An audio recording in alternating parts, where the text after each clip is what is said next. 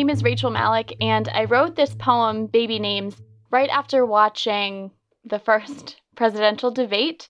This election season has been an interesting thing to experience. In fact, my whole post-grad life has been an interesting experience, what with the pandemic and now the election cycle and a whole myriad of other things that are making everyone's lives super complicated right now. And what I found is, you have two options. You can focus on the worry and the fear and the stress of not knowing what's coming next, or you can lean into the hope and the excitement of it all.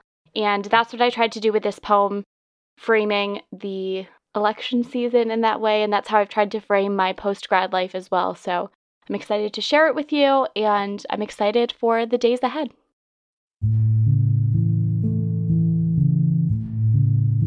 Baby Names. A poem on my reflections from the 2020 presidential debate. September 30th, 2020.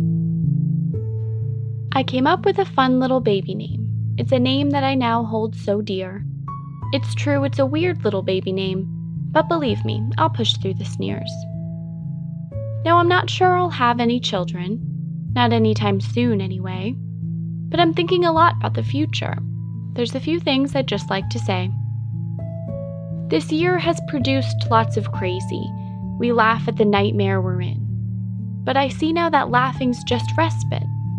Distraction from stress and from sin. I say sin because I feel a bit guilty. Online mass hasn't become routine. See, I used to recite the whole rosary. Now I sit all alone and I dream. I dream of a time when we'll live again, of a time free from loss and from hate, when we can all smile at friends again, when we can hug strangers and date. Beyond how I long for some normalcy, no virus, injustice, or fear, I want to respect my dear president, respect we just haven't felt now in years. Because when I think of my sweet baby name, its possessor should live free and clear. I want her spirit to believe in justice. I want her heart to hold on to no fear. And maybe she'll ask about COVID, about how we survived quarantine. But I know that she'll grieve for Brianna. She'll know how we worked to make her seen. And by we, I don't mean our great leaders. No, the change, it was made in the streets. It was made by my peers and her allies, not by POTUS's asinine tweets. My baby might ask what it was like to walk around mask-clad and scared, but Corona's a blip on the radar when to huge racial tension it's compared.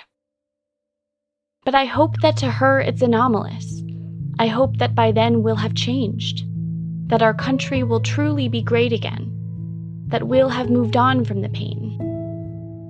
And I hope that I'll never fall victim to the plague of the elders we see, where close-mindedness rules all decisions. No young kid is smarter than me. May we always stay hungry for justice. May our privilege not shy us away. Let's create better worlds for our babies. Make them proud of what we do and say. I'll wrap up by being transparent, in case I haven't made myself clear. I want you to vote for Joe Biden, to believe that some good change is near.